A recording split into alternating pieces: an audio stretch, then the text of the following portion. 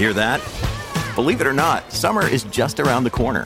Luckily, Armor All, America's most trusted auto appearance brand, has what your car needs to get that perfect summer shine. Plus, now through May 31st, we'll give you $5 for every $20 you spend on Armor All products. That means car wash pods, protectant, tire shine, you name it.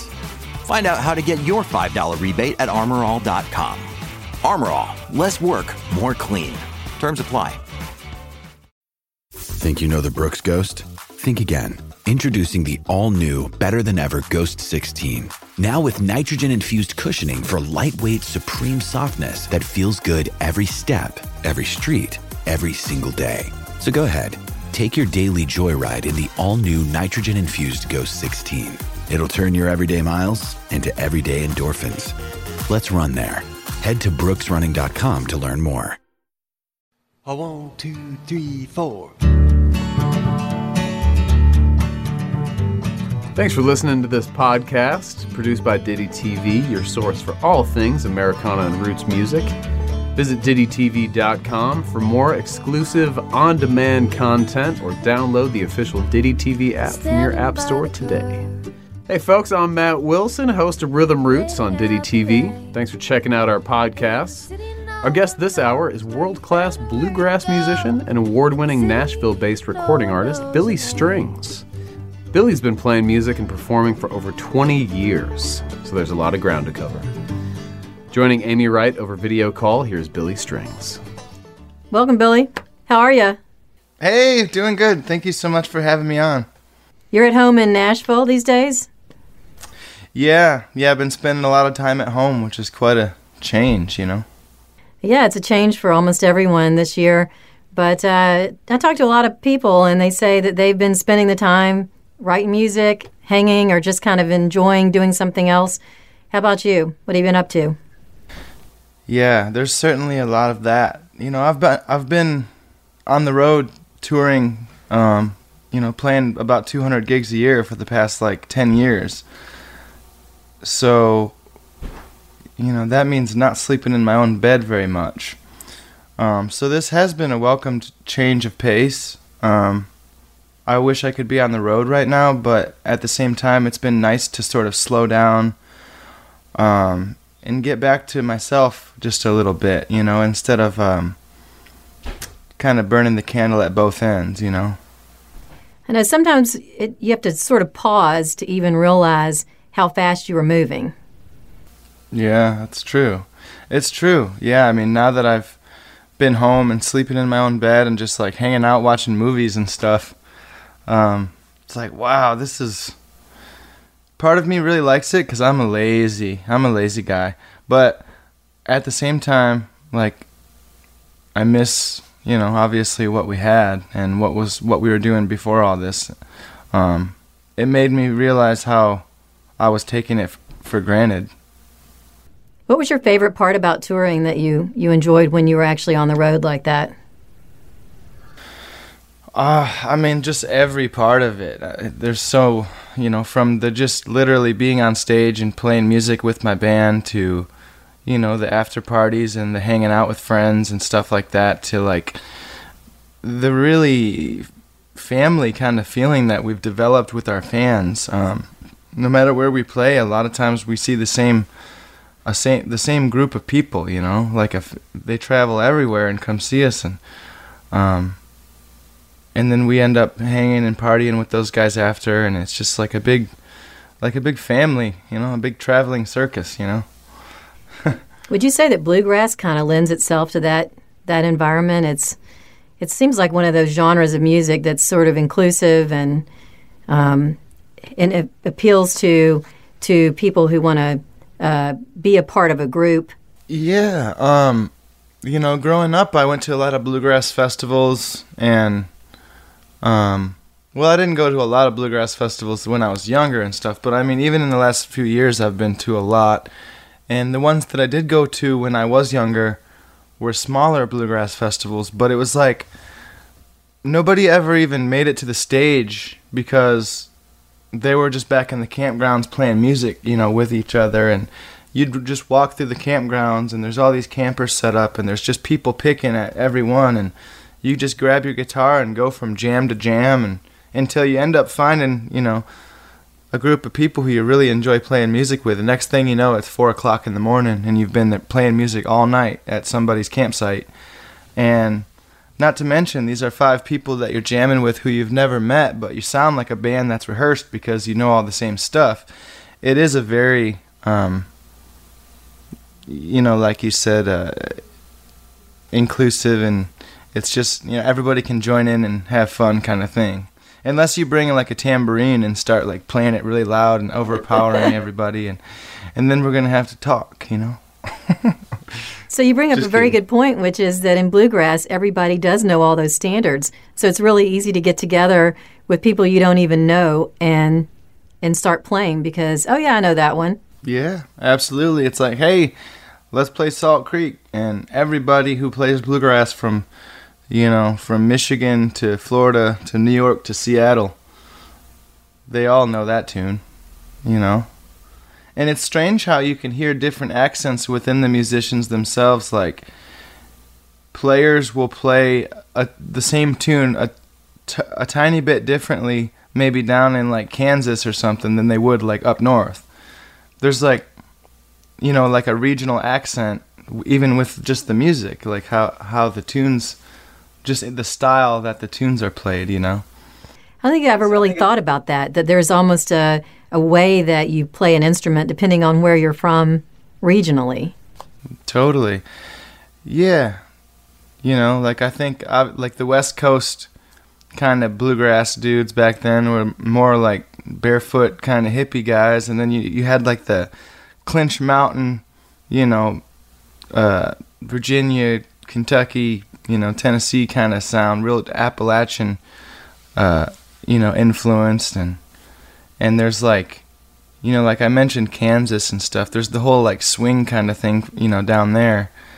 Players have a little bit more swing in their sound, It is interesting. It's just cool stuff. Now you grew up in Ionia. Am I saying that right? Ionia? Yeah, Ionia, yeah. And that small town in Michigan, and you started playing music really young. What was it, 3 years old, 4 years old? You picked up a guitar, your dad got you one, or something of that variety? I mean, when I was like really little, like still in diapers and in my high chair, I had this little toy guitar. It was just a little plastic toy, with buttons and stuff like that. But it never had batteries in it. My dad gave me a pick, and I would play on that toy guitar. It had like a little speaker around where the sound hole would be, and it had these horizontal ridges, so it actually made sort of a percussive sound when I would scratch my pick across it. And so they would be all jamming and stuff, and I'd join along with them. And that was, like I said, I was 3 years old, and probably had like food all over my face, sitting up there in my high chair trying to sing, Hey There, Little Red Riding Hood or whatever. And then when I was about 4 is when I got my first guitar. 4 or 5 years old. We were walking through this antique store, and I just saw it, and it was like a smaller guitar. It was like my size, but it was real. It had real strings and stuff, and so I just threw a fit on the floor of the antique store. Even though my dad didn't have much money, he got it for me. I think he probably spent his last little 20 or 30 bucks that he had to his name on my stupid little guitar, but I'm sure glad he did. See, you did that just right. You just pitched a fit, and you got what you wanted, right? I guess. I mean, I remember that day, though. I mean, it was like there was a beam of light shining down on the guitar, and I was just like, the angels were singing, and it was just like, oh, and I was like, I need this thing. I promise I'll play it every day. I'll practice, and I'll get good, and I'll play music with you every day, Dad, and Did you? And then I think, oh, hell yeah. And I think the woman at the antique store was like, she was like, oh, he really wants it. I can cut you a deal or something, So we ended up getting it for whatever we could afford. And yeah, it was one of those little, like, Sears Roebuck kind of house brand guitars. It was like, a laminate, like, plywood guitar, and it had the painted on, wood grain. You know, it looked like grill marks, you know, on the top of the guitar. The name on it said Norma. On the headstock, it said Norma. Yeah. I smashed that guitar in a drunken fit years later. Not my proudest moment. Yeah, I smashed it and threw it in the wood stove. So it actually burned? You know, yeah, I mean, it's gone. I wish I wouldn't have done that. That was my first guitar that I ever had, and I don't know, back when I was a teenager, you know, I got drunk and just smashed it because I was like angry or something. Yeah. Well, you know, my mom gave me a ring that was my grandmother's ring. It had a stone in it, and my stone fell out in the shower, and I thought it was a bug on the bottom of the shower, and I kicked the stone down the drain. Oh no! Damn. Yeah, that sucks. I mean, you know, we do those things when we're young, and to this day, I could kick myself. But your dad was a musician, right? So he wasn't a performer. It wasn't his profession, but he was playing all the time around you at home. Was he bluegrass? Did he play bluegrass, or was it something else, or everything? Growing up, it was the majority of the music that I was playing with my dad and was into was bluegrass.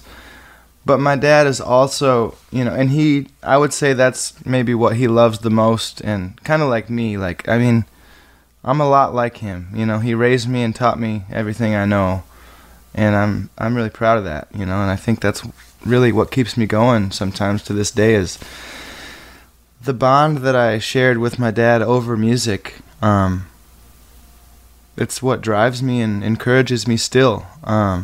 You know, I get to call him and say, "Dad, check this out," or, you know, "Listen to this song that I wrote," or, you know, "This new thing that I learned," or whatever. And, you know, it's still like when I was a little kid when he was proud of me and I'd learn a song, you know.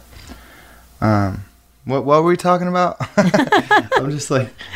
Well, we're talking about your dad and, you know, just how having that influence of music in your household had to be great for you. And starting off playing bluegrass, I was talking to someone just recently, and we were saying bluegrass it's like classical music. It's tough. It's not the easiest music to play. So the fact that you learned that was your first passion, first thing you learned had to be a pretty great start out of the gate. Yeah, I mean, there's, like, for instance, my dad, when he started me out, he taught me G, C, and D, and he gave me a capo. And with that little tool and those 3 chords, you can play a lot of bluegrass songs.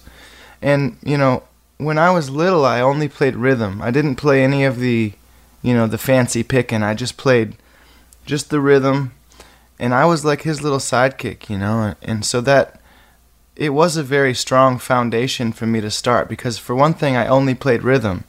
I didn't have to worry about any of the fancier stuff yet. It was just like, let's just get the basics down for, you know, before you take the training wheels off, just ride with them on for a while and get real used to it. So I played just rhythm for a long time, you know, and that kind of set me up to have like a good ear in a way that, like, by the way that the chords would change, sometimes I would be able to even guess what chord was coming next. You know, when I was a little kid, I thought I was like magic or something, but really it was like maybe the use of like 7th chords and stuff like that, like chords that are, you know, we're in G, and then if you play a G 7th chord, it kind of sounds like we're going to go to a C chord next. And so back then I used to just impress myself, you know, I'd be like, wow, I knew to go to the 4 chord even though I didn't know that it was coming. I just guessed and it was right. How did I know that? And so, yeah, like the way that bluegrass harmony works too, I used to think about like, well, my dad is singing low and this feller's singing high, but they're not singing the same note. And sometime that guy stays the same and my dad moves around. And whenever my dad moves, he moves too sometimes, you know, and it's just like noticing the way that the bluegrass vocals would kind of sweep up next to each other and the places that they would sit. I can't really describe it very well because I don't have like a theoretical mind. I've always learned like that, just by ear. Just like the way the sounds are and the way they correlate to each other. And bluegrass, like, you know, each instrument has like a specific role. You know, the mandolin's kind of supposed to chop, and the mandolin rolls, and the guitar strums, and, you know, the bass plays the bass notes. And I just kind of like figured that stuff out when I was younger, just by playing rhythm and stuff and just paying attention. That way, when I got older, once I did start trying to play leads and stuff and solos and stuff, it did sort of come a little easier, because I just had been listening for so long and really just trying to pay attention, you know. And I'm not saying everything like came easy or anything, but sometimes it did, you know. Well, I think when you listen to something for years, it is sort of ingrained in your brain. There's something there. Listening to the music that you're playing, eventually it sort of sinks in rhythmically, and like you said, from a chord structure or, you know, where you want to go with it. But you started singing along the way. When did you start singing? Not really until later. Like, I used to sing when I was really little. You know, it must have been kind of funny. Like, there were these little jam sessions right down the road at this. It was like a little VFW hall, and it was like the bingo crowd, and it was like a bunch of old folks, and they would get together and jam. It was called the Maple River Strummers. I grew up right on the Maple River over there in Muir, and I used to go down there, and I remember like being there singing Folsom Prison Blues, you know, when I was like 6 years old or something, standing on a chair so I could reach the microphone, you know. And all those old people would just lose it. They would just laugh, and they just loved me down there. And I remember specifically one time I stood up to the mic, and I looked at my dad, and I said, "Are we getting paid for this, for crying out loud?" And I think I just probably heard somebody say, you know, "for crying out loud," and I just like wanted to use it in a sentence. You know, I was like, "Are we getting paid for this, for crying out loud?" And everybody just died laughing. And so back then I used to try to sing. I remember back then the problem was my voice was like too high.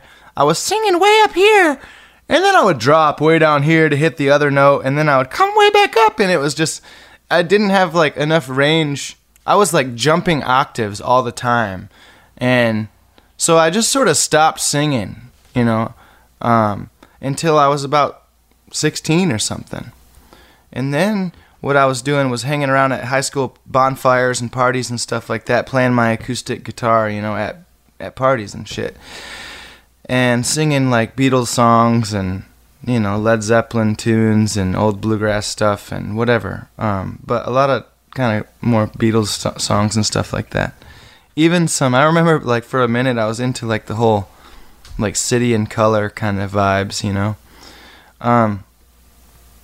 But one time I was at a party and I was singing this song, and this guy came up to me, and this guy, you know, no offense, Rich, but this guy, I didn't take him to know nothing about music.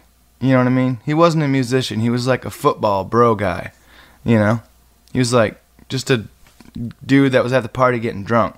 And he goes, "Dude, I can't hear you. You know, your guitar's louder than your voice." And that really stuck with me because he didn't, you know, because he's not a musician, because he's just a regular listener, you know, just a normal person. Sure. You know, like, I was like, dude, he's right. Like, I was shy, and I was not singing very loud, and, you know, my guitar probably was louder than my voice. And at that time, I just realized, like, dude, it's a big world, you know, sing loud. And something, yeah, that sort of changed something in the way I started singing. I started having a little bit more confidence and not being scared to, like, you know, belt it out. And Yeah, I'm happy he said something, you know? At the moment, it like hurt my feelings or something. I was like, what? You know? But it really helped, you know, to have somebody say, hey, I can't hear you. You know? It's just like, oh, shit, maybe I should kind of speak up, you know? Sometimes it's good when someone just tells you honestly what they're thinking. And like you said, it stings for a second, but then you can maneuver. You can pivot and do something different. Absolutely, yeah. I'm really glad that he said something, you know, because, like I said, after that, I mean, I started like singing more, singing louder, singing with more confidence, and then I even started writing my own songs, you know, or at least I wrote like a couple when I was like 16 or 17, and then, you know, I played in bands. I played in like a metal band, and I played in another like kind of heavier band, but not so heavy. And I didn't have really anything to do with writing the lyrics and stuff in those bands. I just had a lot to do with writing the music. And we would just like write music in a room, and our vocalist would just be sitting there like working on the lyrics as we're writing the song. And so by the time we got the song together, he's like, okay, how about this? You know, he's probably got the lyrics done. That was a fun way to write music. I don't really do anything like that anymore. You know. How do you write music?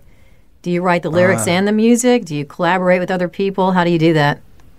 I've been doing a lot of co-writing lately. It's been something that I've learned about since I moved to Nashville. Yeah. Hanging out with my buddy John Weisberger and my buddy Aaron Allen. We just meet up on like Zooms and stuff like that, Zoom calls, and write together. I recently got together with Luke Combs down in Florida and Wyatt Durrett, who's a wonderful writer, and had fun hanging with those guys. It's been really cool to write with other people because, like, I'm super critical of myself. Like, a lot of times when I'm writing a song, I'm like, oh, God, this is terrible.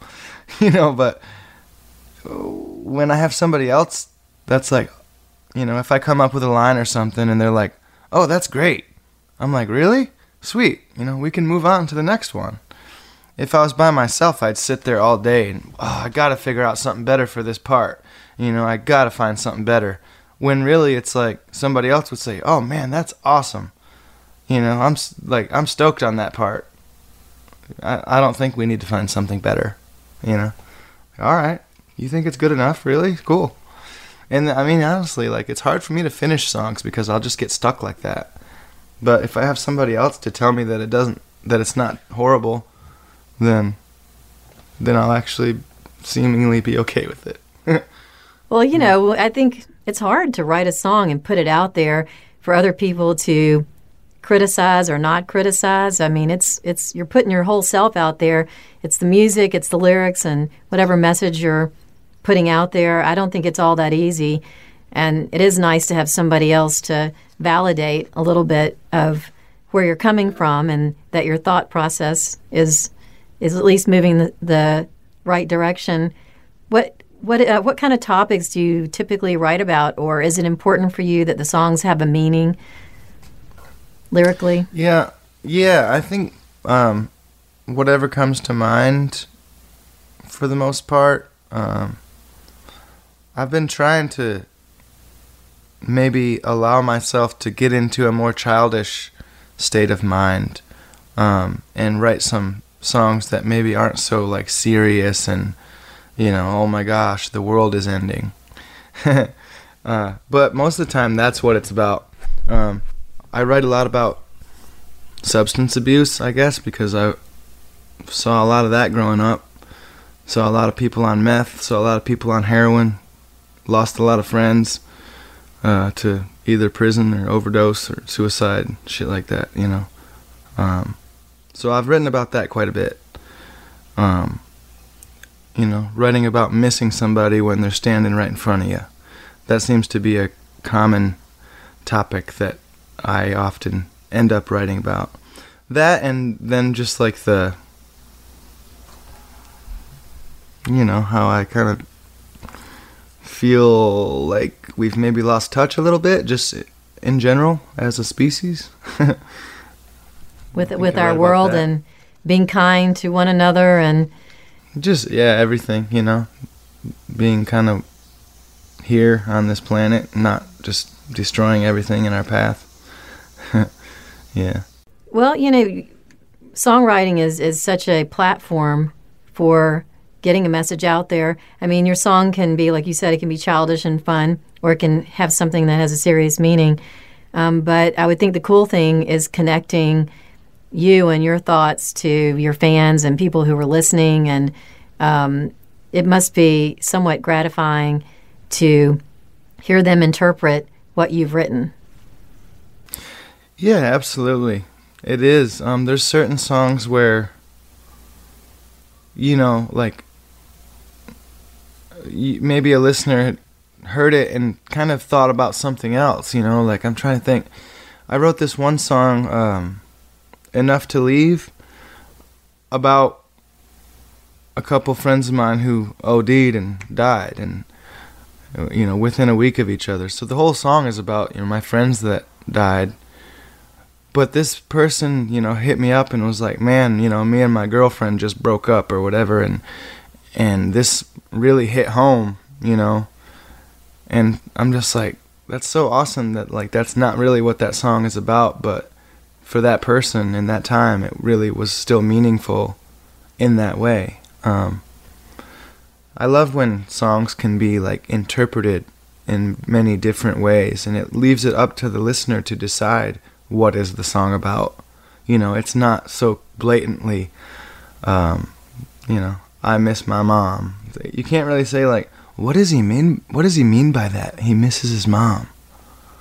You know, it's like there's nothing to, like, ponder. But if you say, like, you know, something more, I don't know, fancy in a way that just makes ethereal. it like, huh?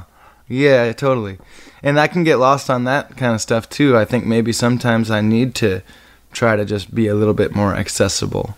But, you know, I like to try to make myself think, you know. And another huge thing for me is when, you know, somebody said, like, you know, that person I mentioned, or there's been a lot of people that have sent me direct messages or whatever and just saying, you know, I'm going through some shit and your songs really helped me, you know. That's the biggest reward I could ever get for playing music, you know.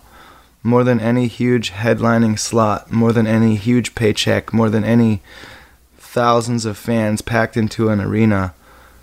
Even just that one person saying, man, this really helped me through a moment or whatever. That's the biggest reward I could ever have for doing all this, you know, is for, like, touching that one person.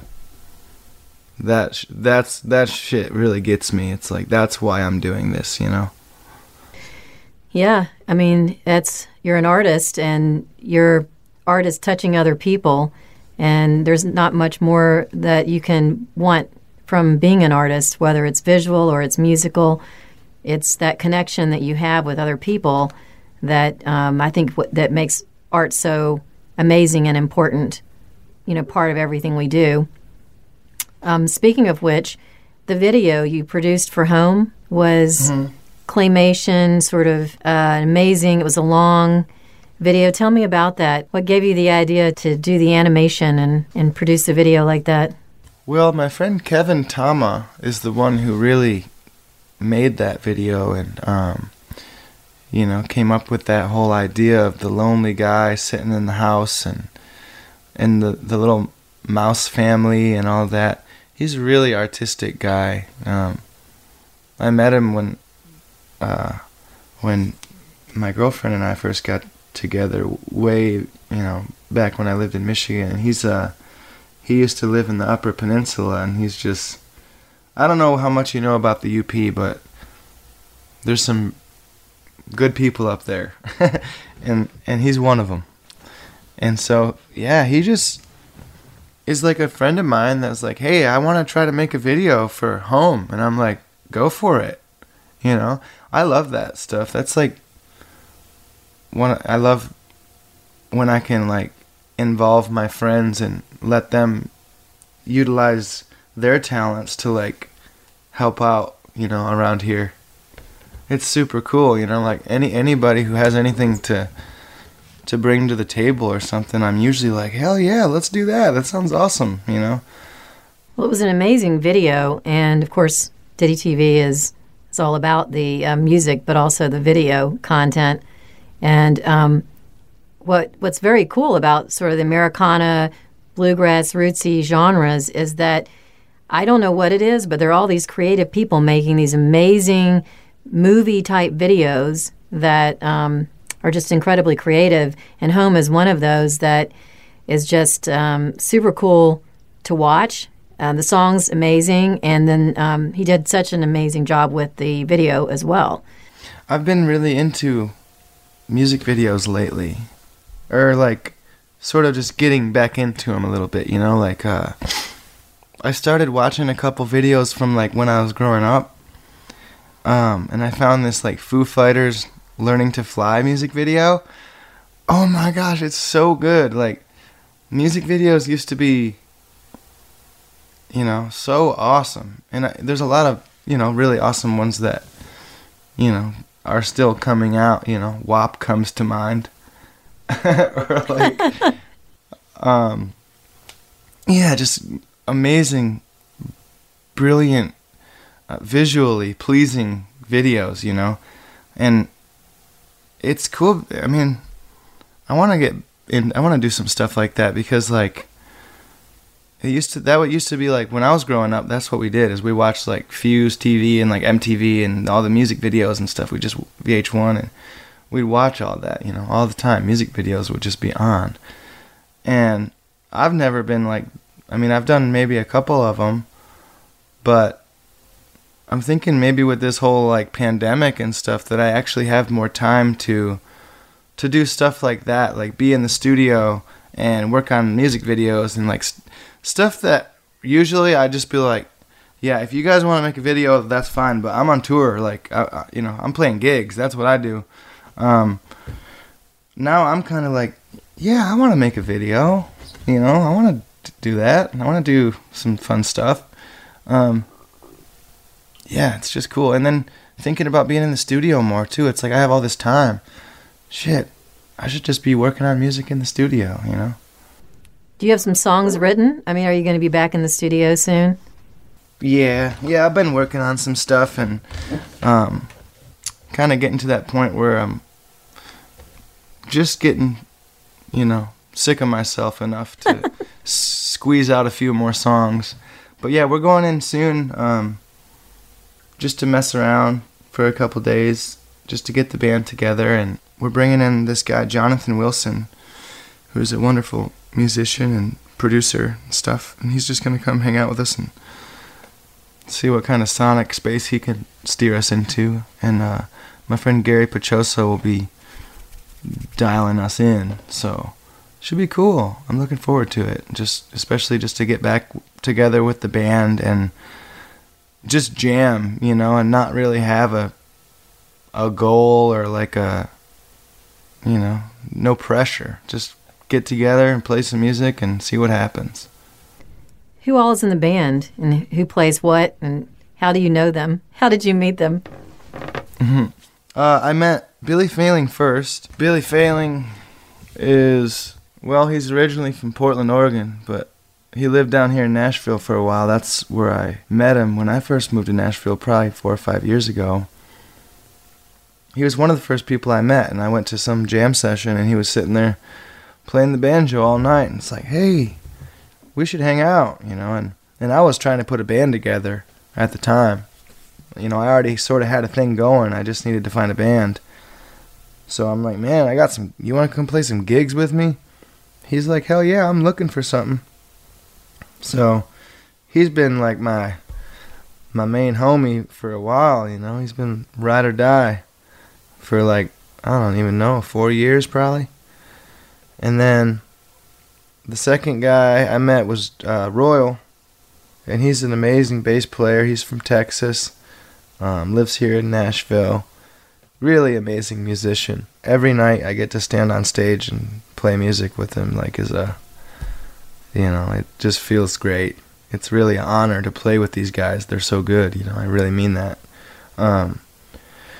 And yeah, Royal, I met him at a Phish concert here in Nashville at the Ascend Amphitheater, and I was like, you know, everybody was high, and he was like, hey, I'd love to jam, you know, sometime. And I kind of like thought I had just hired this other guy to play bass, and even though I really wish I could have hired Royal in that moment, but I had just hired this other guy, and I'm like, shit, like, and I felt like so awkward just because I felt like, well, he was kind of like insinuating like, hey, I'm sort of looking for a gig, and I'm like, man, I really want him, but I just hired this other guy, so I can't just like let him go. And you know, this, and so when I first met him there at that show, like there was this big awkward interaction between us like that, or at least that's how I felt about it. Maybe I was just high, but then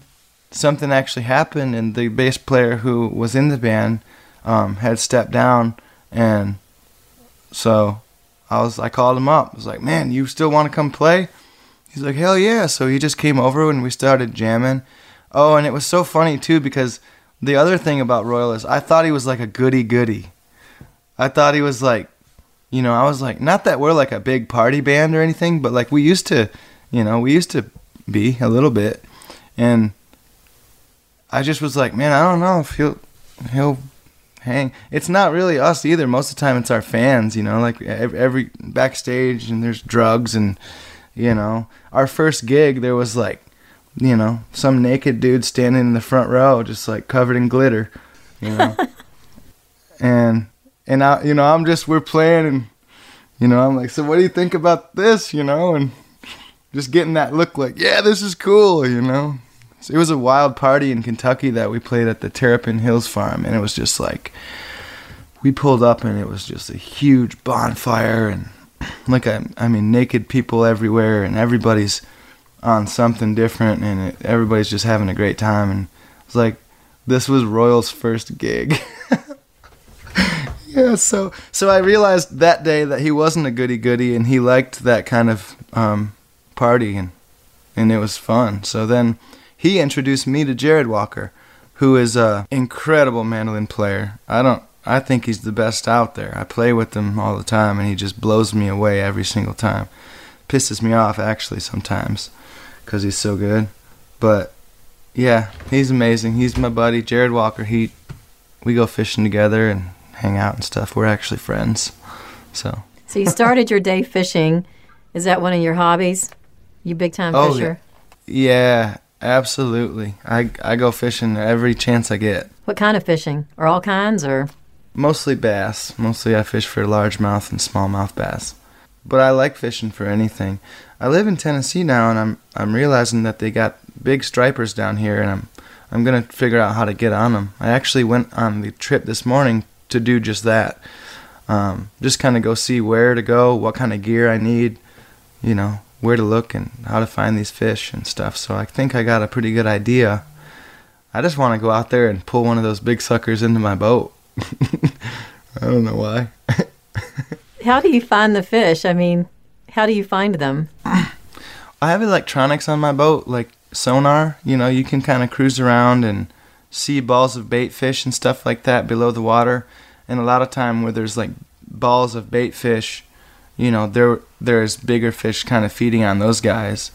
And you can look for those guys. A lot of times I'm just throwing into trees and grass, lily pads, cover and stuff like that where the bass live.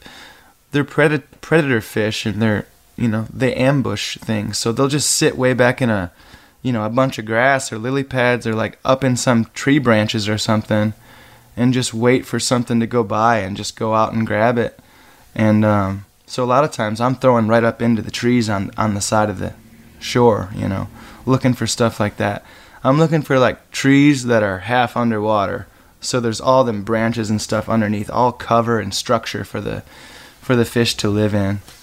But yeah, I think that's part of it for me too, that I get a thrill out of, is just like, you know, you go up to a spot and it's like, oh, this looks like a good spot. And then if you catch a fish there, you're like, I knew this was a good spot. You know, Like, I don't know.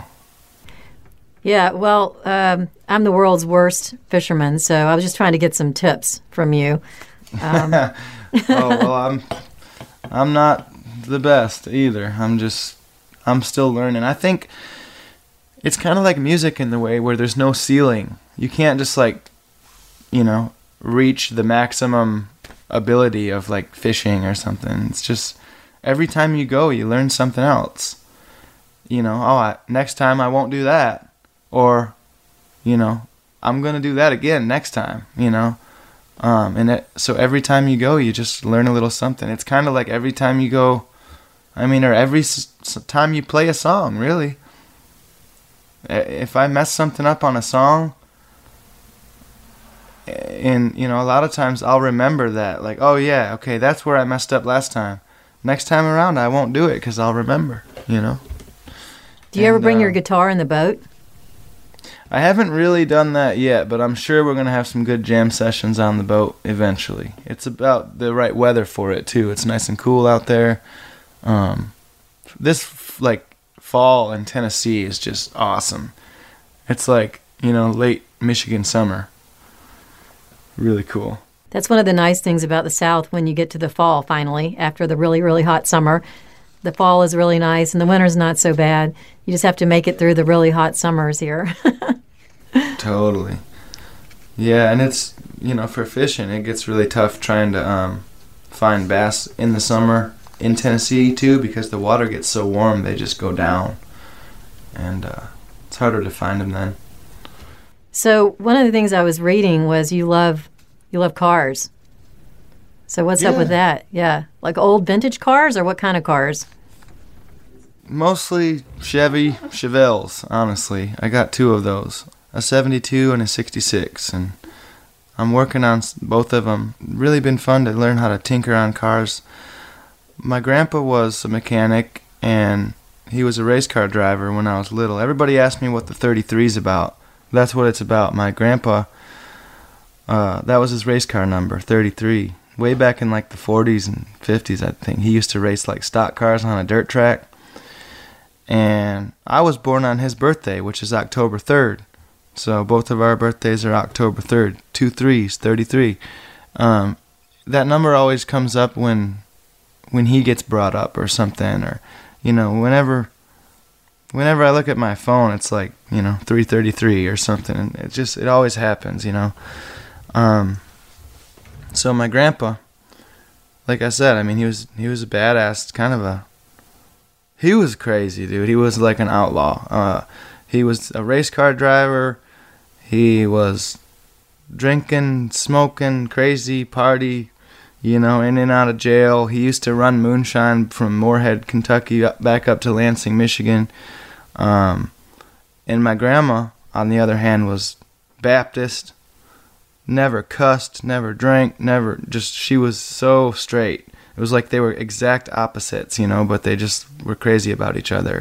It was wild. But when I was a kid, he would be working on his cars all the time, and he had two Chevelles. I remember, like a 68 and a 72. And the 72 was all torn apart in the garage, and I remember when he was sandblasting it and painted it, and when I was a little kid, I used to sit in that car and pretend like I was driving, and then later on, my mom found one for like a really good deal, and so when I was in like high school, my mom had a Chevelle for a while. So it was just like, it's kind of like in a sentimental way. It's like the Chevelle is like my family's like favorite car. My grandpa loved them, my mom loved them. My brother Aaron loved them and loved working on them. My brother Aaron, he took a lot of the mechanic stuff from my grandpa. I didn't learn so much. I was playing music back then and I didn't care about cars. For some reason, later on in life, I got bit by the bug. Like, in the last few years, I've been, I need to learn how to tune a carburetor. You know what I mean? I've never had any interest in that before, for some reason. But nowadays, it's like, I should be able to fix my car, you know what I mean, when something goes. And I think maybe this pandemic has a lot to do with it too. Now I actually have the time to to set aside to work on the car, And I love getting up under there and, you know, pulling stuff apart and putting it back together, and then, wow, it's fixed. I did it. Like, there's pride, you know? And then when I'm driving the car down the street, it's like, hell yeah, man, I did this. Like, I fixed this thing, you know? It's just cool. It just feels good. I don't know. You need to write a song about the Chevelle. You need to write a song about it. I mean, you know. Absolutely. Was that your first car, or did you have a different first car that you drove? Well, yeah, my first car. I guess I got my first car like sometime when I was in high school, and it was a 1990, I think it was a 94 Pontiac Bonneville. And it was a great car. I drove that thing all over Michigan for a couple years, like before I even had a license. I just would cruise around and go from Traverse City to Detroit and everywhere. I just got so used to driving like with no license that it was really dumb. Yeah, that was stupid. But that car was cool, man. I never changed the oil. I never did anything. I think that those have like a 3.8 liter, like a 3800, and those engines just will run forever. I actually want to put like one of those dinky little engines like in like a cool classic car, just because it would be so stupid. Like, I think everybody wants to take like a, you know, car and like put the biggest, baddest engine in it. I want to take like an El Camino and make it front wheel drive with a 3.8. Just like, it would just be so like awesome. I don't know why. My first car was a Buick Skylark 1970 model. That, oh yeah. It had 450 horsepower engine or something crazy like that, but it didn't have reverse. So I had to drive around and make sure I could only go in front ways, and have to leave going forward as well. Oh wow. But it was cheap. It was super cheap, which was really important for my first car. So that was more important than the reverse. It didn't have any air conditioning either, which was a little rough in the South, but, you know, it got me from A to B, and it was huge, so I could haul my friends around, right? My, like, daily, you know, the 66, it does not have air conditioning, and it's going to be a while before it does, too, because I think before I can put, like, a vintage AC or anything on that, I'm going to have to do a complete rewire of the car, so it'll be a while before I'm, you know, not sweating. But it's okay. I just roll the windows down. And it's got those little vent windows, too, that just, like, blow air right at you. And the 66 has these little, like, pull levers down here on the dash. I didn't know what they were, and I posted on, like, a Facebook group, like, hey, what does this thing do? And they're like, you know, somebody commented, like, pull that lever and, you know, meet paradise or whatever. And it's like, I'm going down the road, and I pull the lever, and all of a sudden there's this wonderful breeze coming right up by my feet, and it's like, no way. So on those old cars, there's a little lever, and you pull it, and there's a vent down there, and it just lets air in. It's like, wow. So I don't have AC, but I have, you know, breeze. I'm a big fan of the chrome bumper. I mean, when they quit making the chrome bumpers, I mean, it's too bad. They're just killer. Yeah. So killer. So what I want you to do is, once you get this car all ready to go, you're only 3 hours away from Memphis. I want you to get in it and drive down here, and then we'll have you in for our concert series, and you can perform. That'd be so cool to have you in the studio. I would love to do it. That'd be awesome. And we'd love to hear some of your new music when it's coming out. And Home was a great album, and I can't wait for the next one. People probably tell you this all the time, but you're incredibly talented and just one of those people that everyone should follow. It's amazing to meet you in person and to have you on our show. And we look forward to seeing you in person sometime soon. Thank you so much. Yeah, well, I appreciate everything you said, and thank you for having me on the show. Hopefully, I'll be able to come see you guys in Memphis soon, you know? Hopefully, the world comes back around and we can go back to, you know, not being at each other's throats. Well said. Well said. Thank you so much, Billy. Thank you. We hope you enjoyed this conversation with Billy Strings. Be sure to listen to other Diddy TV podcasts for more from the leaders and legends in the Americana and roots music scene. And don't forget to visit DiddyTV.com for more exclusive on-demand content and to download the official Diddy TV app from your app store today. It's NFL draft season, and that means it's time to start thinking about fantasy football. FantasyPoints.com features industry-leading experts and prognosticators using proprietary hand-charted data to help you score more fantasy points. FantasyPoints.com is the place to go for whatever kind of fantasy football you play. Whether you play fantasy football, daily fantasy sports, or do a little bit of everything, Fantasy Points has the meticulously researched content to guide you to victory. And why wait for the fall? Fantasy Points also covers the new spring football league, the UFL. Join the guru, John Hansen, Scott Barrett, Joe Dolan, and other massive names in the fantasy football universe with an exclusive offer. Use code Pantheon for 15% off any Fantasy Points package, including the all-in package, with access to every article, tool, and data nugget that Fantasy Points has to offer. That's FantasyPoints.com and code Pantheon for 15% off at Fantasy Points. FantasyPoints.com, code Pantheon. Score more fantasy points.